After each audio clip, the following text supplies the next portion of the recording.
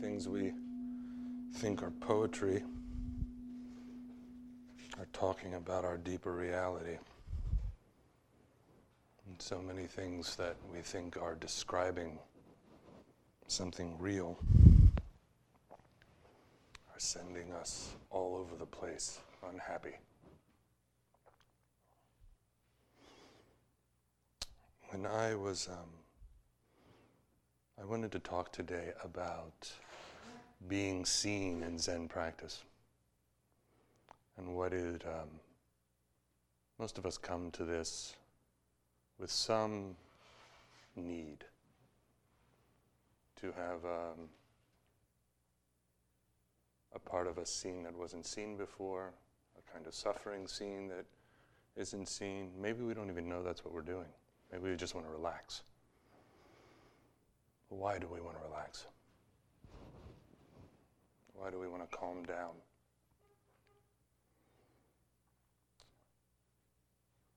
Can everyone hear me back there, John? Good. When I first started this, I really wanted to be seen by my teacher in this way, And I fought with all my teachers. I was not easy. I am not an easy Zen student.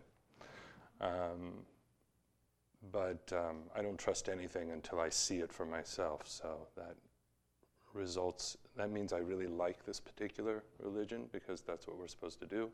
And it means that I could be tough at times. But the way that I wanted to be seen, and this is the thing that I think gets so tricky in this spiritual path. The way that in the beginning I wanted to be seen was that I wanted my particular ideas about who I was to be confirmed. That's what I understood as being seen. And when they weren't confirmed, I got really upset. And I tried to figure out clever ways of seeming like I was practicing the Dharma and actually getting having all kinds of ideas about my teachers and their shortcomings and all of this. And so that I could very cleverly confirm my ideas of who I was. I wanted to stay. I didn't want to be free. I wanted to have the same person I believed I was, just be happier. Like I just wanted to kind of clean the house that I already lived in. I didn't want to burn down the house. But then there was another kind of being seen that wasn't that at all. And I think learning to discern these two is very important in a Zen community. The other kind of being seen is when someone else, their bound idea of who I was being pushed onto me. And there was something in me that was saying, no, I don't actually want to accept your idea of who I am. At that time, I didn't want to accept their idea of who I was because I was addicted to my own idea of who I was. So it was a trade-off of addiction. But over time, as I became less interested in constantly believing my own ideas about myself, the other one didn't change. I still was not interested in another person's version of me being shoved down my throat. That was no interest. I think for most of us that's probably true. But on this path we can confuse the two. So it becomes really, when we're looking at views in Zen practice, we have to get very clear about what kind of resistance we're feeling. Are we feeling a resistance that is a resistance because the person that is in front of us is actually trying to create a space for us to not attach to our own ideas of ourselves, and we're resisting that? Or is the person in front of us trying to shove their ideas onto us and we're resisting that? I would say the first one is not going to get us very far toward happiness, and the second one is really appropriate. And we have to be able to clarify that. If we confuse the two, we run into a whole lot of trouble. Because if we think that every resistance we feel is somebody trying to put their ideas onto us, then the spiritual path gets cut off. But if we see every resistance we have to something as my limitations as a spiritual practitioner, then we don't call out power, and we don't call out domination, and we don't call out all kinds of historical things that are actually creating violence in our communities and our world. So we can't flop around. We have to be very, very clear what's going on for ourselves. If we're not, our communities will be in confusion. We will just be confused. Liberation will not be able to happen because we'll be afraid of all mirrors. We'll be angry at all mirrors. Or in the other way, liberation won't happen because we think it's all our problem. Because the other person is some sort of guru who has it all right, and we're just falling apart. Either one of those will get us nowhere.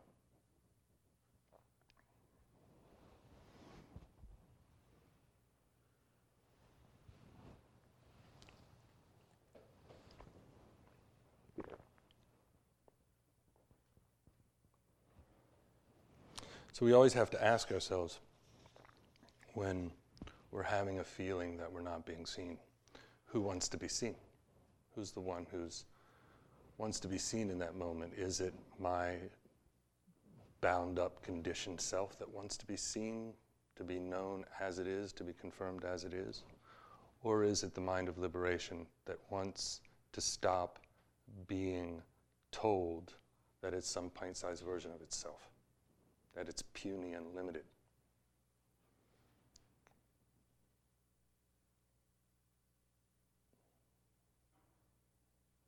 And this is where our practice has to become very skilled. And it's also, this is where my feeling around Zen, or my experience of Zen, is not that we are coming up with some set of ideas that we're going to interpret exactly the right way and get right and then have the conversation that we all agree on. Our freedom is not based on some transcendent getting it right. There's no transcendent getting it right in our practice. Our freedom as Sangha is creating a space for everyone to experience their own freedom. Now, I don't know what your freedom looks like. You know what your freedom looks like. And if you don't know yet, you do. You just don't know you do. But, and that can be trusted. That you don't know yet, but you do, you just don't know that you do, that is the path that can be trusted. Because there is a vein, there is a canary in a coal mine, there is something that can be followed deeply that will take you there, that will take us there. And to trust that in each other, that if we do this together, that can be trusted and that will unfold.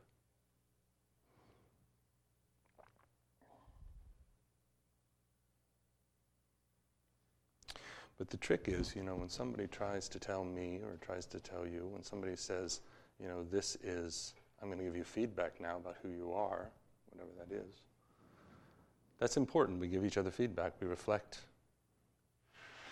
each other. We have views, and I speak a view about what I may see, and you speak a view about what you may see in me.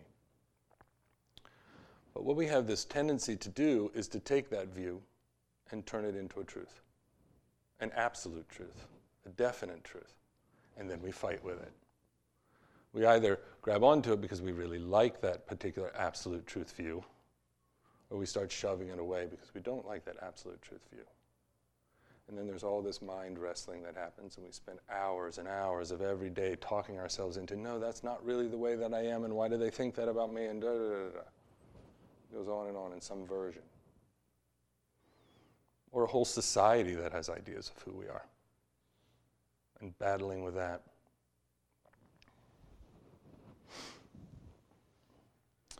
But the mind, your mind, my mind, cannot be known by anyone else in the way that we know it. Cannot be known by anyone else. Now, we know this intellectually, but to actually let this into the fabric of our bodies and into our morality and into the way we engage each other, it's a very different reality. I cannot know. I know Ratha for a few weeks, I know Laura and live with her for 15 years, and I don't know the inside of either one of their minds any different. There's no movement at all on that.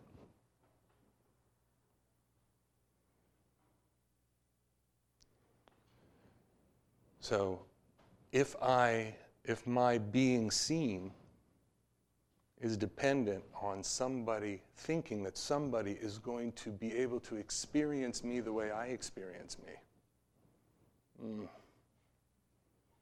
Road of suffering.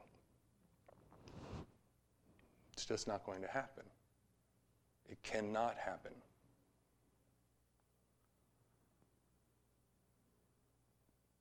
And so then what is it to be with each other, right? What does it mean? What's happening when I feel seen? What's happening when somebody sits in front of me and suddenly I feel seen? Now you may all have very different feelings about this. My feeling about what is happening is that person has cultivated a space for me to see an aspect of myself that I either have not been able to see before, or I haven't been able to see for a very long time because of the way that I have talked to myself or cut myself off or whatever. And suddenly this person in front of me has cultivated a relationship, or is a part of cultivating a relationship where now I can see myself. And we get confused and think that they saw me. They saw their projection of me, and that's fine, but that's a whole other universe that we know nothing about.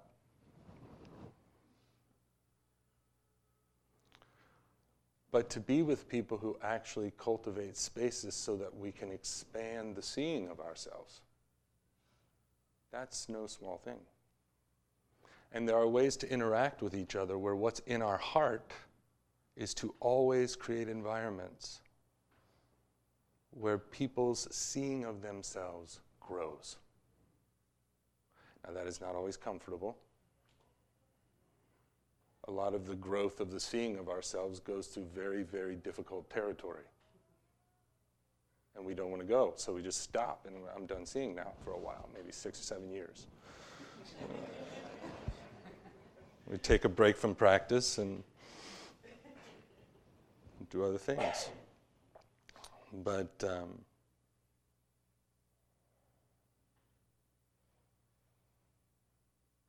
that's not really our experience most of the time, right? Most of our experience is that people are communicating to us all kinds of views that are not about us growing into our own seeing, that are not about growing into seeing, but actually about constructing more little tiny selves that we're going to grab onto until we're white-knuckled, And we raise those up and we turn them into idols and they become who we are, and that's that. We live that life. Some of those make us happy, we think. Some of those make us miserable, we think. Actually, they all make us miserable. But they feel in greater or lesser degrees.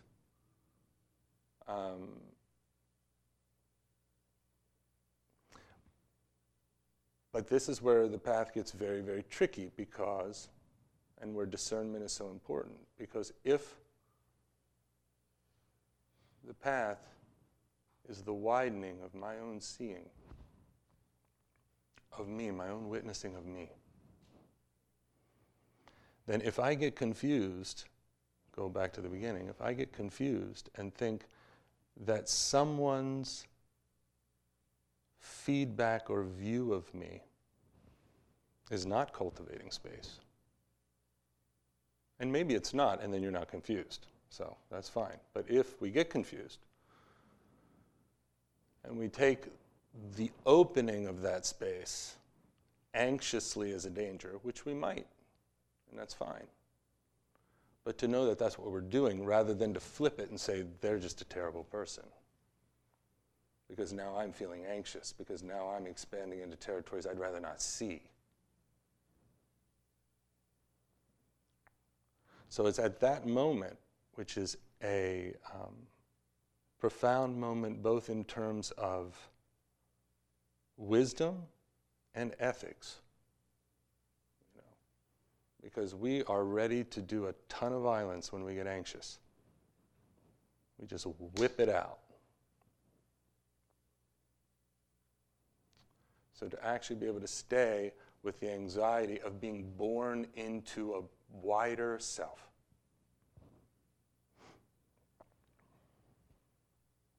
And not let small self win by flipping it back onto somebody else, so that we can keep the boundaries small, tight, and what we know.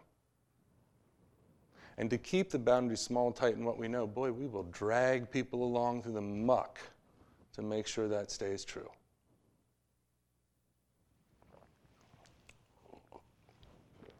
I have witnessed this in myself many times.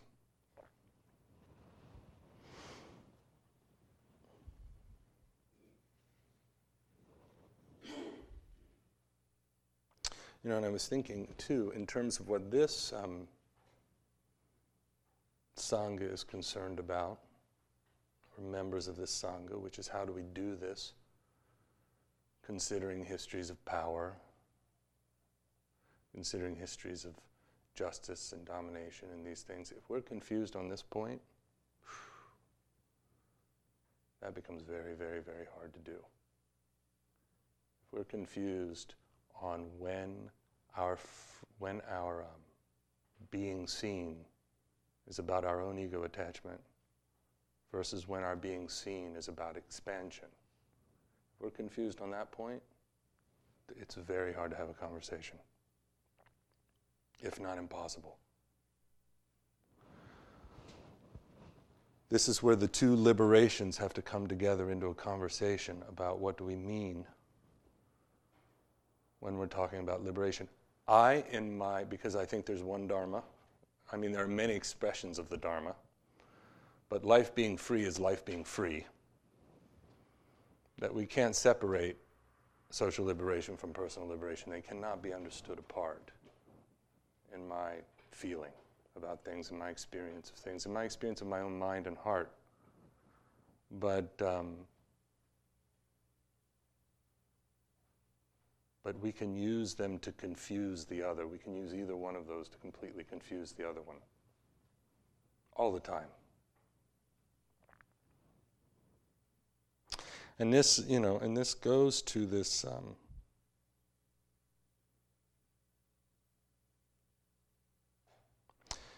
this putting my truth onto another person because I think I know who they are. Or somebody doing that to me. It's really important to know that Zen is just not about confusing any relative truth, even the relative truth of the Buddhist path, with an absolute truth. There is no truth that we can understand in our limited conditioned mind that is true always in every context, no matter what. That just is not the way we do ethics. It's not the way we understand truth. Because the minute we do that, violence emerges. The second we do it, I've now got it, you don't, I'm going to tell you how it is. Your subjectivity, your mind, your heart, you're just confused. I just need to work that out for you.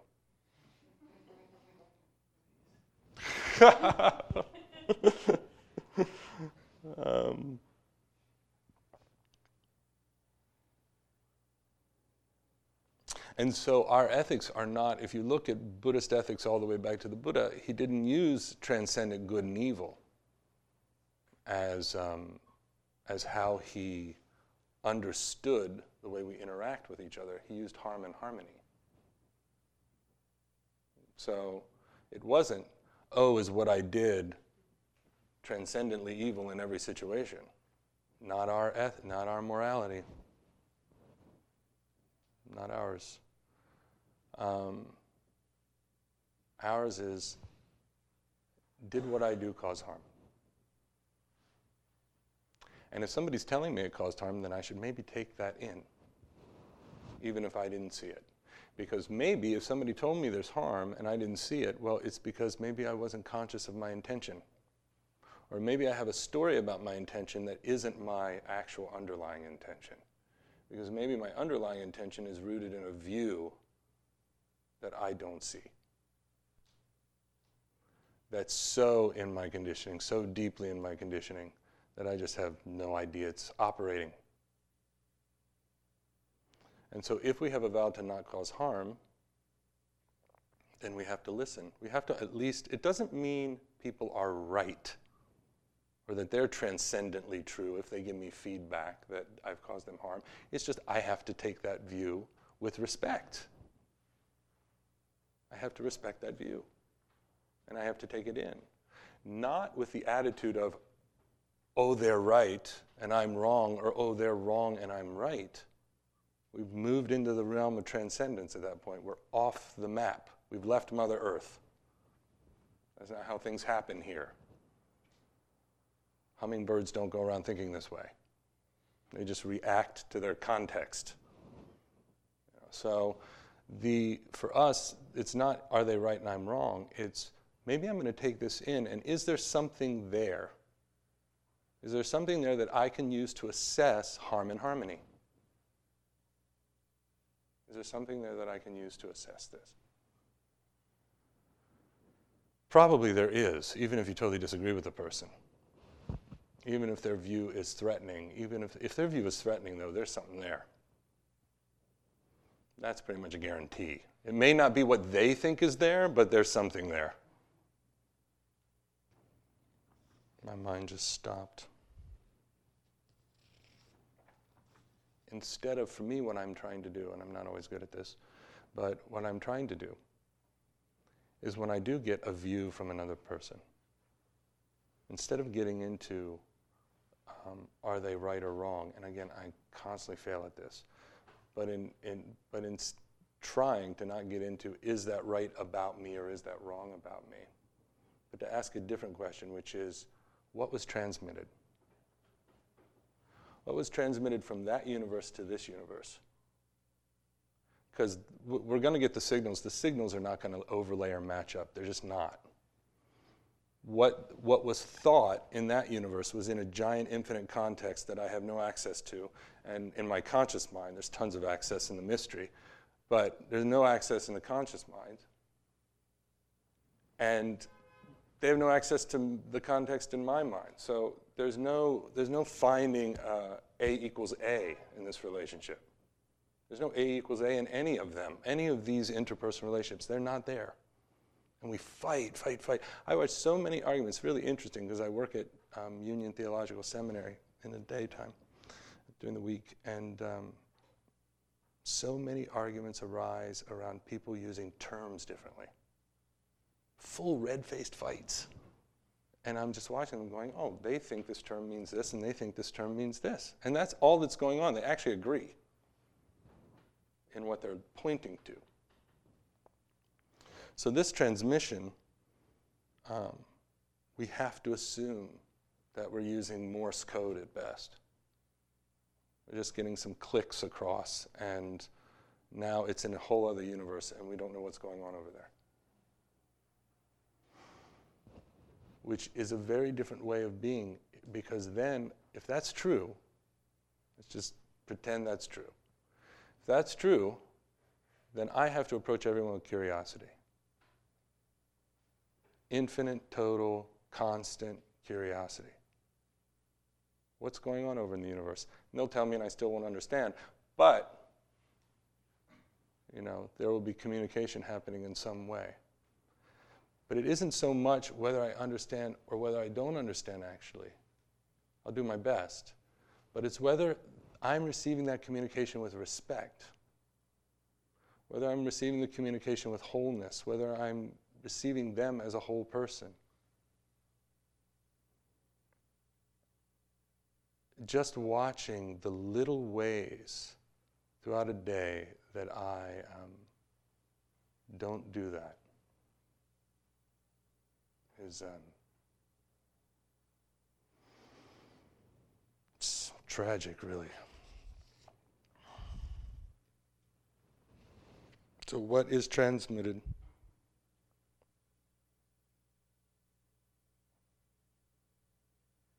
So in our being seen,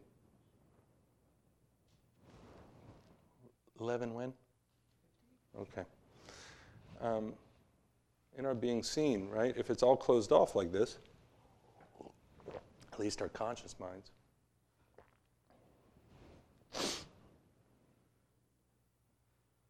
then freedom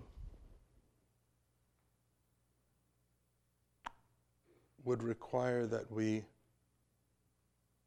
let go of binding ourselves to this kind of, if somebody says something, it's true. If I say something about myself, it's true, in this penetrating absolute for all time way. But more than that, are we willing to let ourselves really see? Like, to really identify, the seeing is the identification of all the ways we refuse to see. The seeing is the way we turn our heads all the time. I don't want to see that part. The seeing is that. Seeing again and again and again the way the infinite mind that we are, the dynamically changing mind that we are, that's just a little too humbling. That's just a little too unsure.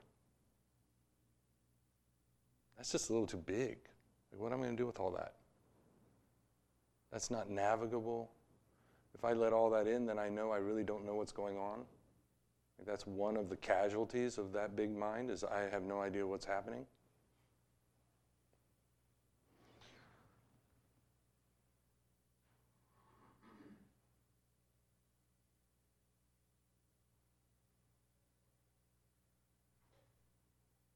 But the beauty of that, and we often call this realization taking our Dharma seat. There is nothing, Buddha said, be a lamp unto yourself. There is nothing that can shake the whole seeing of one's wholeness. There is no more loyalty to the thoughts of others about who you are, to the thoughts of yourself about who you are, which are all inherited thoughts of others about who you are. That loyalty that erodes. You get caught. I mean, everybody gets caught. But there's a difference between being caught and being loyal to those beliefs and being caught and not being loyal to them. Watching them rise up and go, oh, there you are. Yeah, there I am believing that I am this little whatever you're saying I am.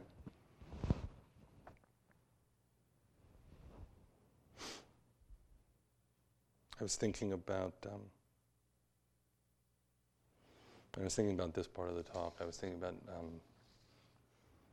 Nina Simone's Feeling Good. The song's great because, and there's no way I'm going to try to sing a Nina Simone song, but the realization of the person in the song, there's all this, you know how I feel, birds flying high, you know how I feel, sun in the sky, you know how I feel.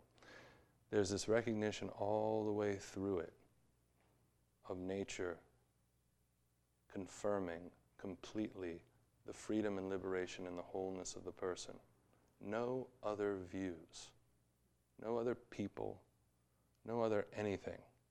It is the wholeness of mind and heart and life itself. Just like the Buddha touching the earth when the Mara said, "Who are you to think that you can wake up fully?" And the Buddha called forth the earth because there were no other views. He wasn't going to recite a text. He wasn't going to point to a God. He wasn't going to bring it. It's done. It has always been this way and will always be this way. And in the case of Nina, at the end, she confirms, that it is, what is it? Freedom is mine, and I know how I feel. No convincing. No, let's negotiate. There is just sitting in liberation.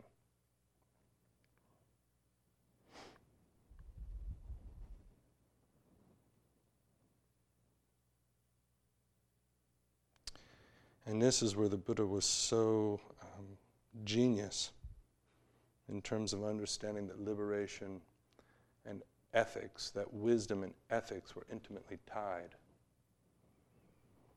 Because when we are liberated from binding ourselves to ideas of ourselves and we see ourselves as whole and complete, there's no desire to harm another person or ourselves or anything else. It just doesn't make sense. It doesn't make sense not intellectually. It doesn't make sense to the body that's free, because the body that's free is gentle. And the body that's free is respectful. And the body that's free actually experiences, and I know this, many of you have had experiences where you said, "I thought this was poetry, and now I realize it's real." The body experiences life as gentle. The body experiences life as animated. The body experiences life as alive and awake in spirit. The body experiences life as whole. And there's just no way to bring yourself to harm it without incredible pain to yourself.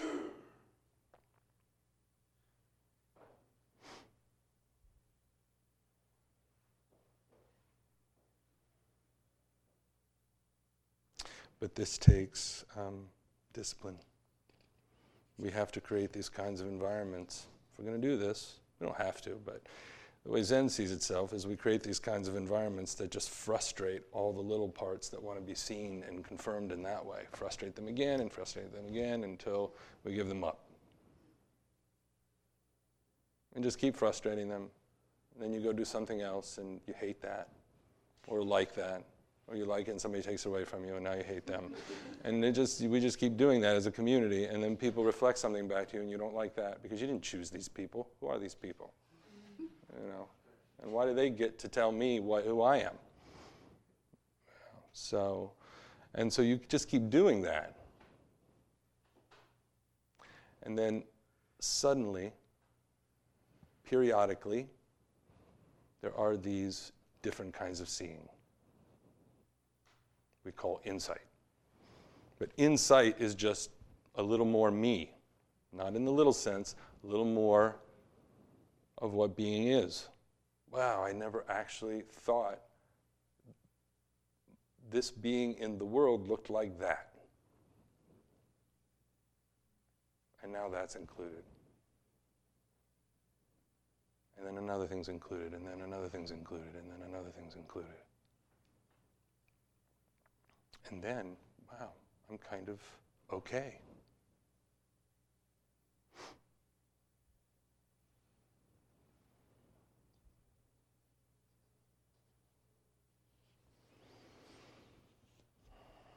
That may be enough for now. I would just say that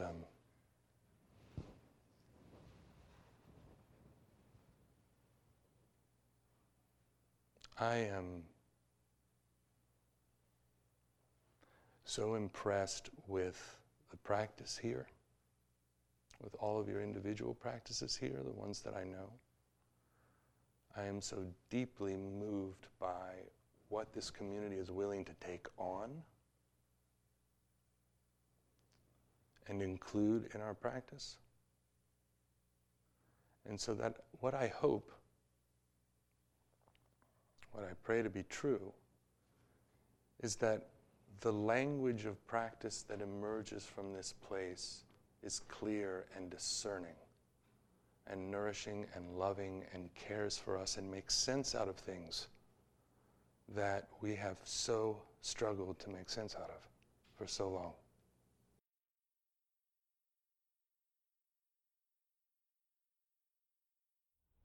Thank you for listening to this podcast offered by the Brooklyn Zen Center. Our programs are given free of charge and made possible by the donations we receive. For more information on supporting Brooklyn Zen Center, please visit the giving section of brooklynzen.org.